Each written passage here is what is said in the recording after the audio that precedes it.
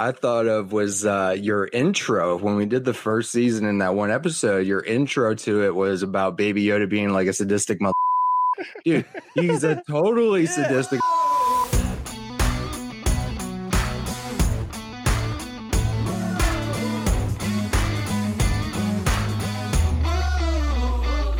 Welcome to the What's Our Verdict podcast, where we fashion ourselves television judge and jury. My name is JJ Crowder. I'm here with my co-hosts, Matt Heiner. Better read than dead. And Jay Vincent. Hey, what's going on, guys? So, do you guys ever find yourself wondering if you should take the time to set your TiVo to record a show each week, or spend the money on the streaming service, or invest hours into binging that show that everyone's talking about? Well, we're here to answer that question for you. We put TV shows on trial, discuss the facts, pass judgment, and let you know our verdict. To check out our other episodes, you can also listen to us wherever fine podcasts are found: Spotify, Apple, Stitcher, Ghana, just to name a few, and it's always completely free. Today, we're reviewing Season 2, Episode 2 of The Mandalorian, called The Passenger, and we've got some decent little talking points we'll jump into, guys. The first thing I want to jump into, though, is I know there's been a lot of questions out there. I've seen them, and Mattson brought this up too. Kind of be good to discuss the time frame of this show altogether. Are you guys aware of when it takes place? You know, I mean, no idea. I know it's post-Empire, I would imagine. But beyond that, JJ, honestly, I think I, like many listeners, as Jay mentioned as well, don't really know. So tell us. I will tell you, it takes place about 5 years after Return of the Jedi. So the year is 9 ABY, which stands for 9 years after the Battle of Yavin, which is the Battle of Yavin that takes place in the first Star Wars Episode 4. So it's 5 years after Return of the Jedi. So that's why you'll see post-Empire, things that are going on. Plus, that's where it talks about this. So it's kind of that transition period. Well, that would make sense why those pilots said things are like, what do they say, in these trying times or something to that extent. Yeah. So I've been reading the Thrawn books, and the first series that came out in the 80s from Timothy Zahn is 5 years after the Empire falls. And reading those books, as you would imagine with any transition of power, especially for the magnitude of what the Empire had, it's not just going to happen once the Emperor dies. Like, hey, everything's going back to normal. Like, everyone's bowing down. Like, go Republic. There's a lot of admirals and just people that are connected to the Empire that didn't want to see their position of power fall. So I'm curious to know now, with that being said, if they're going to, it seems like Mandalorian is starting to weave some of those tendencies of more of the Star Wars universe into what we're going to see moving forward. So is this like, if I can imagine it, is it like the beginning of the First Order, which is the new trilogy? Yeah, so this would be the start, and I think that's kind of what they're leaning towards, right? So you've got Moff Gideon, who's got the dark blade that you saw at the end of last season, that is obviously a remnant that has some semblance of power. There's quite a bit of soldiers and stormtroopers that he brought in there at the end. He had some death troopers with him, so he obviously carries some weight still and power, and I'm sure there's more factions just than that. But yes, this would be the beginnings, and it was really cool. It's just to tie it into you guys. So in the first episode of this season, the guy Cobb Vanth that Timothy Olyphant played, he was from, I mentioned earlier in the last episode, he was from a book called The Aftermath Trilogy that also takes place, and it starts almost directly after. In fact, I think the first one actually takes place before the final, or before Return of the Jedi ends. It's kind of in the midst of the original trilogy, but it also carries into that final battle. If you've watched the new trilogy of Jakku, where you find Rey, that Star Destroyer that she's going through, it's laying in the middle of Jakku. The book covers the Battle of Jakku, which is where that goes down. And so Cobb Vanth is part of that trilogy. So they're really starting to tie into, with this show, even some of those, like you said, Jay, that transition into the First Order and how everything's going on there. So it's starting to bring in a lot of the big picture. Speaking of the Darksaber, do you guys think now that this episode basically was like another side quest? And I remember when we not were even about basically, Jay, straight up side quest. But when we were about to do the show, we were talking about it, and the news that was coming out was like Pedro Pascal wasn't really going to be in the show because Jon Favreau said he wanted to focus on other characters. Whereas now, thinking of this guy who made Endgame, who basically made a movie for Thanos, where the bad guy won for a year, I'm thinking that we might see some episodes without Mando, and it will just focus on Moff Gideon and the Darksaber, and then kind of tie in towards the end. Maybe. That wouldn't bother me. I think that'd be awesome because I want to freaking see the Darksaber. I know, like, right? Show me the bad guy. Anything like, it's cool we had a frog in this episode, but don't get me wrong, I want to see some of the meat and potatoes. Yeah, so I don't think you're wrong, Jay. And I think there was actually a rumor out there. There were some difficulties on set this season. Pedro Pascal apparently like walked off set at one point. And so the rumors that I've heard, and this is all conjecture and rumor, but the rumor that I've heard is that he's at the Mandalorian himself. The character's only in like half the episodes in this season. Now, I don't know if that's true or not, but my understanding is with the addition of the new characters that are coming, we definitely know that there are some serious characters coming in from the other shows that have been done, the cartoons. So with those, plus Moff Gideon, plus all that, there's probably a good chance we're going to see a lot, and at least a couple episodes that may not even include the Mandalorian at all, which is interesting. That's crazy, because when I heard that news, and I remember talking to you about it, I was like, I really hope they don't do that. Now I want them to do it. Like, please, bring me the lightsaber, bring me Gus Fring. I want to see it. Yep. Yeah, I'm excited to see good old Giancarlo Esposito. He's so good. So I'm waiting for his comeback. But so in this episode, let's jump right to let's talk about this opening. I love that it jumps immediately into the leave off from last episode. So we see he's still driving through with the speeder on Tatooine, and he's headed back to Mos Eisley, and he gets hammered by this group that he gets clotheslined. Yeah, he gets clotheslined. You can see him setting up. By the way, have you guys seen The Counselor, when they like it's like a drug movie and there's a guy running drugs on a motorcycle and they seriously run a cable and they measure it to where the guy's head would be and it chops the motherfucker's head off? Yeah. I knew that wasn't going to happen in Star Wars with the but still, I was like, that would have gotten me to walk off set. Be like, that's how I'm going out, like episode 2. Yeah, no kidding. No, I was waiting for it to hit him in the chest. I thought it was a cool way to start the episode. I mean, I'm just going to say it. It was a cool way to start it, but man, I wanted meat and potatoes, and I knew it right away. I was like, we're hitting a side quest again. I thought of was your intro when we did the first season in that one episode. Your intro to it was about Baby Yoda being like a sadistic motherfucker. Dude, he's a totally sadistic motherfucker. He not only was it so adorable when he ran to Mandalorian, but then when he did the jetpack, he was like, yeah, that's what I'm talking about, bro. Did he go like or whatever? Yeah, he did his little giggle thing. It was like, what the hell? Yeah, he's twisted, that little dude. I like it. Well, and it gets even worse, right? So like we just talk about it. The fact that here's this cute, and I don't care how much cuteness you bring to the table, which he brings a lot of cuteness to the table. The problem is he ate this woman's children. And I laughed. Even it's a problem when he eats that last one. And you're like, oh shit, they're not really safe, are they? Yeah, I'm telling you, it was terrible. Like, and you knew because you see him eyeballing him when he first sees him. So it was just like, oh my gosh. Didn't he use the Force for a second when we first saw him? Like he drew him towards himself. I was like, my first thought was like, maybe he knows where these frogs come from and maybe he like lives on that planet or something. But then like he went back and I was like, nah, I think this baby's just hungry. Yeah.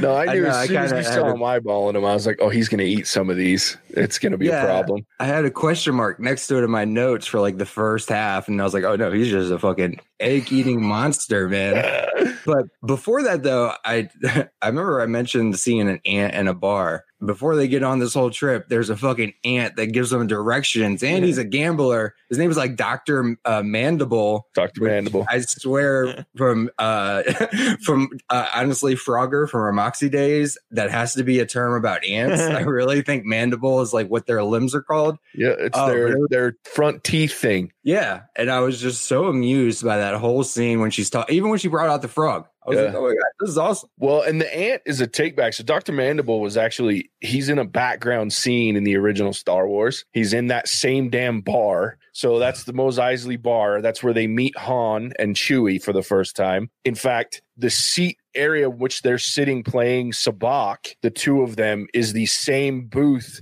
that Han shot Greedo. Wow. So, how do you know it's the same booth? Because, I mean, it looked just like it, but is there like a marker that you knew, like, this is the same damn booth? That's where the shot is. It's like shot through the guy and it's on the chair now. Yeah, well, I'm a level of nerd that I went and looked. Like, I went and compared the two scenes. And sure enough, it's exact. JJ, that is a level of nerd right there. That's nerd. Yep. I'll tell you what, my I'm proud of it. my nerd and my sophistication of this is getting so well that when I saw the two suns in the first shot, I was like, well, that's Tatooine. I know that much. Absolutely. The dual suns. It's awesome. Mm-hmm. Yeah. So to kind of build off what you guys are talking about we go back to Peli Motto. He wins, which was an epic scene when he sends the rocket launcher up, his jetpack up in the air and lets the dude just fall and you just crush. And he just looks and does a little shoulder shrug like, that was great. But then he's tasked with, he thinks he's failed to find more Mandalorians, but we find out that there's someone that knows where a Mandalorian covert is. So that's where we're introduced to this frog species, this lady that she's trying to get to this planet Trask in order to get to her husband who's set up there to have the last of her babies. So she's got this container of babies and they are out in space. The last of her line, the last of her bloodline. Yeah, it's her last ability to have babies that will carry on her bloodline. So yeah, it's pretty, but they can't jump to light speed because it'll kill the eggs. It'll destroy the eggs. So now they have to, which I was like, that's convenient, but whatever. Yeah, you think about that, you're like, okay, like, yeah. Whatever. Yeah, I'll accept it because of what they did with the episode with the X-Wings. Man, it blew me away. It blew me away.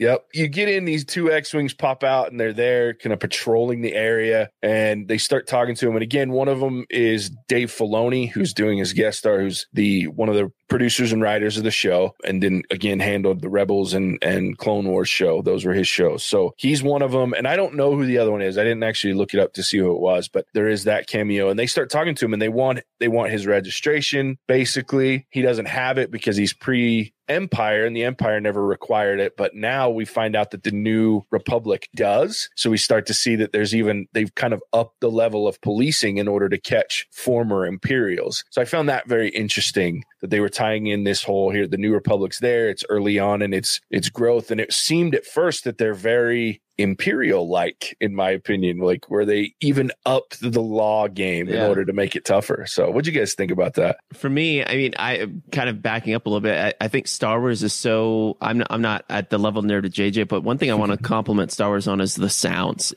I know what an X-Wing sounds like. I could tell before, like even coming on screen, and when they fire their blasters. Yeah. I was like, I knew what it was. And to me, that's a marking of a good show because they stay true to it. And I thought that was really cool. But is it cool to see an X-Wing again? Oh yeah, like it's nostalgic. You're like, oh man, like these ships. It was funny though later when they ragged on his Razor Crest with the Honda Civic of Star Wars, because they were like bashing his ship, like, oh, it's so old. But to me, like X-Wings, they look old to me because it's just weird how that is. But I guess so, like new age tech and everything. So seeing all that, but I thought that's what I liked about this episode, because it linked what I knew in previous Star Wars in the universe and bringing it to Mandalorian and make it fresh and current. So I thought it was just nostalgic and a fun connection. And if we get more of that connection into kind of the Republic, post-Empire, things like that, I think it's only going to strengthen my love for this new universe. I agree. Man, I was so blown away because I've been pulled over a bunch of times, guys.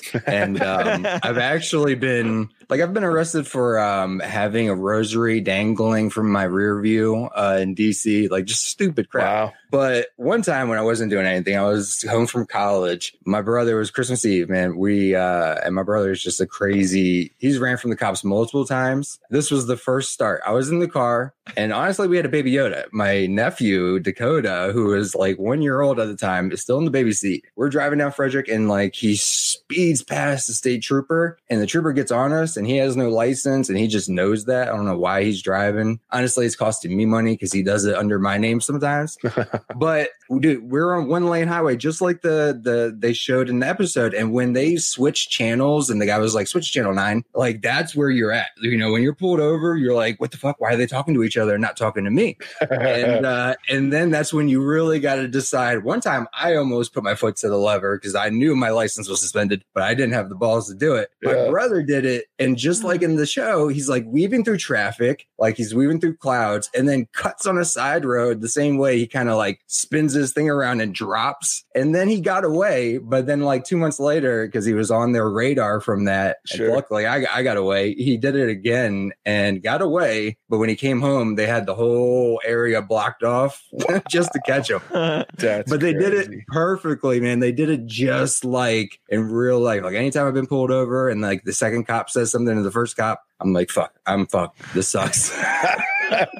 Jay, great story. Yeah. Linking it to that, because how the cops found your brother and roped everything up. How did the X-Wings find Mando later on? I know they have a bevy of sensors and things like that, but how would they have found him? Because he was underneath the sheet of ice. I'm sure they're probably still patrolling looking for him, but how would they have found him, JJ? So my guess was, and this is all speculation, it's the only thing that makes sense to me though, is I'm sure they have sensors running and you have that many life forms running around at one time. And all of a sudden it just comes out of nowhere, which we'll talk about. But that part I'm sure triggered something. And then they're probably scaling it. And it's an ice planet, right? So it's not like there's a lot that they're going to be looking for. He's going to be in a pretty specific vicinity, or they'd be able to see a ship flying, things like that. So you look down, you see a giant hole or a weird, and plus all the life forms that I'm sure their scanners and their droids, their R2 unit on the back of their X-Wings would pick up. So that would be my guess as to how they found him.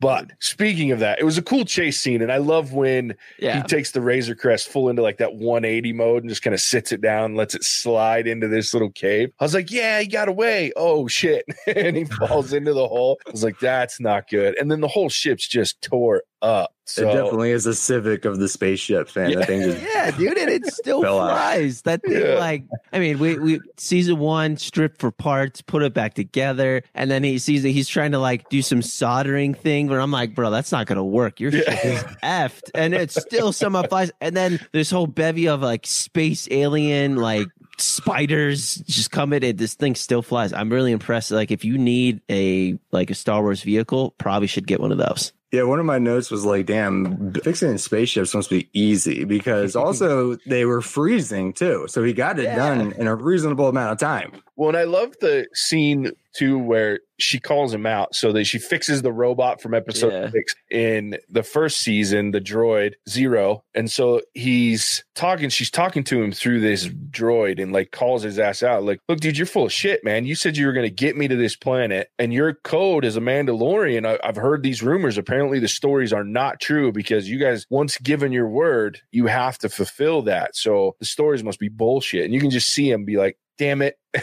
And get up. And I love the visual of his suit, like the Beskar steel freezing, like as it frost over, and you can see the progression of the ice on his armor. I loved how they used that to show how long he's been out trying to fix the ship for a while before the child comes running out like, she's gone, dude. And she found like a friggin' jacuzzi, man. And then they got into, basically, I mean, you guys have seen a lot of movies. It made me think of Alien. Yeah. The way maybe you guys did, maybe JJ did because he's super observant. I didn't notice those eggs, obviously, until Baby Yoda made us clearly notice those eggs. You're like, oh, okay, this baby's just hungry all the time and willing to eat whatever it is. And then all of a sudden they start hatching. I was like, well, it made me think of Alien. I was like, oh my gosh. And then they combined it with like Harry Potter, with the Harry Potter Chamber of Secrets with the spiders and everything. Oof. Yeah. Although the spiders definitely, they were J.J. Abrams type spiders when they came in. It was like 10 Cloverfield Lane. Yeah. They were scary. Giant frost spiders with fucking weird ass teeth. And they spit webs out from their friggin' mouth, not from their backside. Yeah. So cool story about the spiders. There's 2 references to them previously. So the first reference, I can see it for JJ, because I did not know this. I just thought I honestly thought J.J. Abrams came in and was like, there's some fucking spiders in there, bro. No, man. So these spiders, and specifically these spiders, came from concept art from Empire Strikes Back. So the original idea for these spiders that are in this episode were actually to be on Dagobah. When Luke lands on Dagobah to see Yoda, the idea was for him to have to fight one of these. So here's this, I'll pull up this image. Here's the actual spider image. So you can see it's almost an exact replica to the spitting out of the eggs. And you can see all the little eggs on the ground there. So small image. I wish I had a bigger one, but that is the concept art for Empire Strikes Back. Now, the other reference to those spiders is Dave Filoni used them in Rebels, a version of them. They're called Krykna in Rebels, the TV show. They're a little different in that they're on a different planet. It's not an ice planet. It's a planet where one of the original Rebel bases are set up, and they actually have to use a sound to get rid of these spiders. So in Rebels, the spiders are almost impervious to blaster fire, which is another difference between those and these ones. The full-size ones are impervious to blaster fire on their body. They have to shoot them in the eye to actually kill them, but then they use sound, this big sound barrier that they set up around their base that keeps the spiders away. So they don't actually kill too many of them except when they attack certain members of the Rebels crew. So Krykna is what they're called in there, but they have beaks in the TV show. They kind of toned them down. They don't have those wicked teeth and the round, but you can see this one's more like the one in that image is more like that. So it's kind of a cool reference to how they're bringing back things from the past and using those references from other things that they've done throughout the universe. But the spiders were creepy as hell. Star Wars is really good at creating adorable and creepy creatures. Yeah. Also really great at Easter eggs, because to take something from concept art and be able to put it functioning into a story as big as The Mandalorian is like such a deep cut. It's one of the things that if I was a director, I would wish I could do. You know what I mean? Yep. Yeah. Absolutely. So a couple other things, they finally get out, and this is the part that I really loved, and it kind of saved the episode, because I'm kind of like you, Matt. So I was feeling a little frustrated because I'm like, I love everything about this episode. If it wasn't the second episode, and I want to dive into the story, like I know last season episode 6 was completely pulled out of the actual story. It was random. They're in the prison, so it was weird, but I was okay with it because there was so much story before that, right?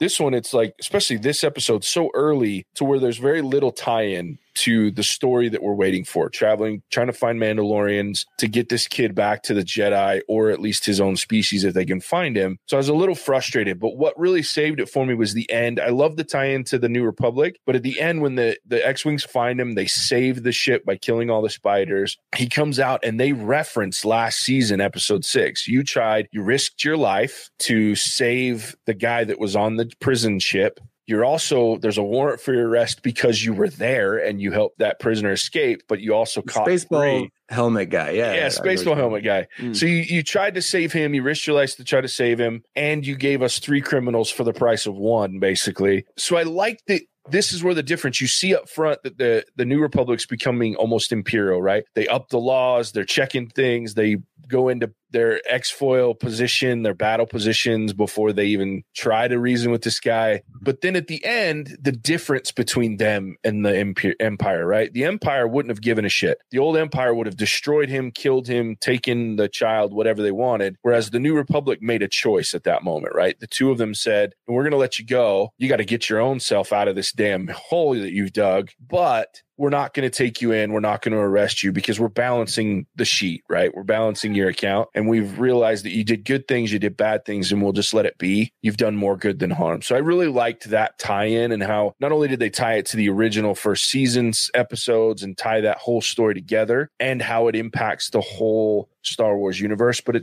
they've tied it into the Star Wars universe. So I do like that. But I am waiting for more direct content for these two characters. Yeah, I respect everything you said there, JJ, and I like the tie-in at the end. But man, episode 3, for the average or some special people that want just a continuation of the story, they got to give us something. Like they just have to.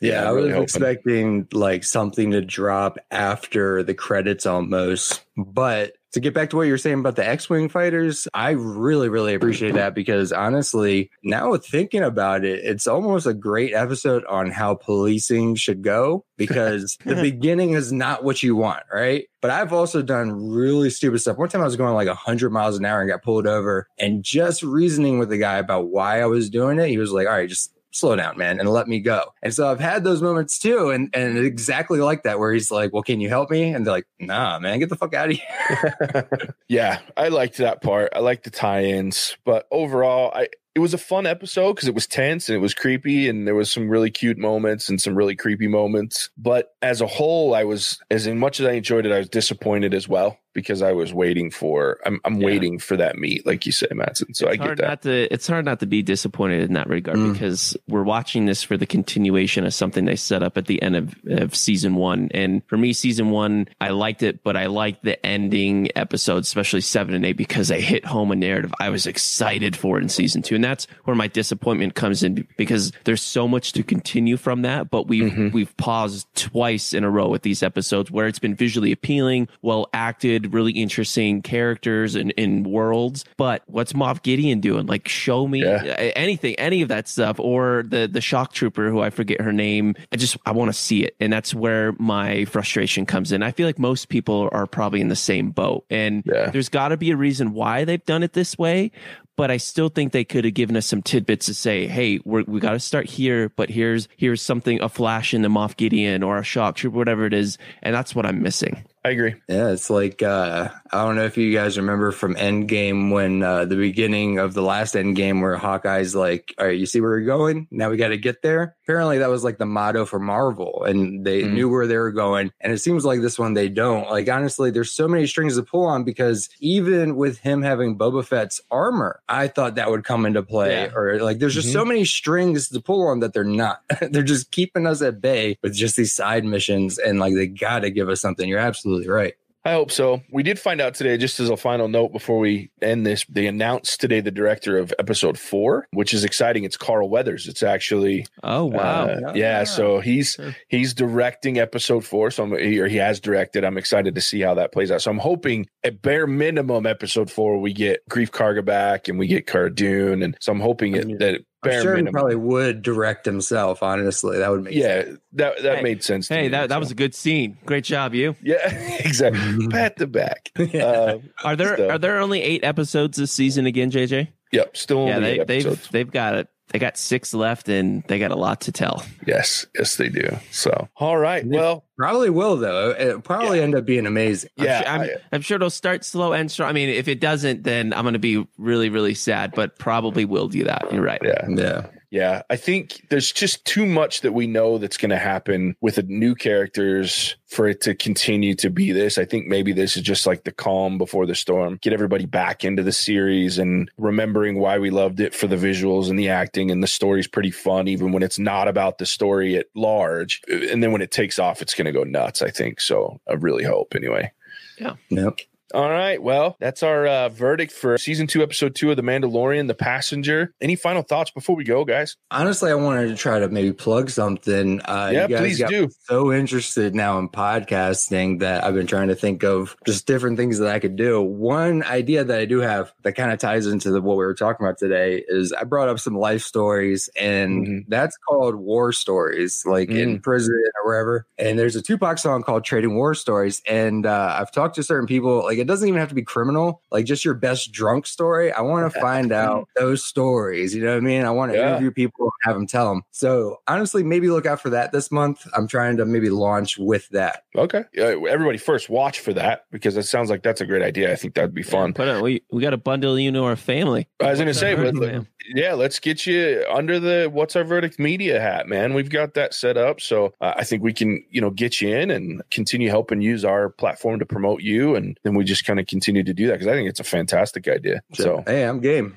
So, Mattson, why don't you tell them where they can find us? Yeah, real quick, you guys can find us at whatsourverdict.com. Check out our Instagram and Facebook pages. We've got What's Our Verdict TV, where you'll find Mandalorian and some other shows like The Boys as well. And then What's Our Verdict Movies, where we're going to be continuously dropping new releases and movies of old, especially with COVID kind of putting a damper on in theaters. But come check us out. We're excited to have you listen with us and get excited for Jay's new show as well. Yeah. All right, guys. Well, we appreciate you tuning in, and we'll catch you on the next one. Bye. All right. Bye-bye.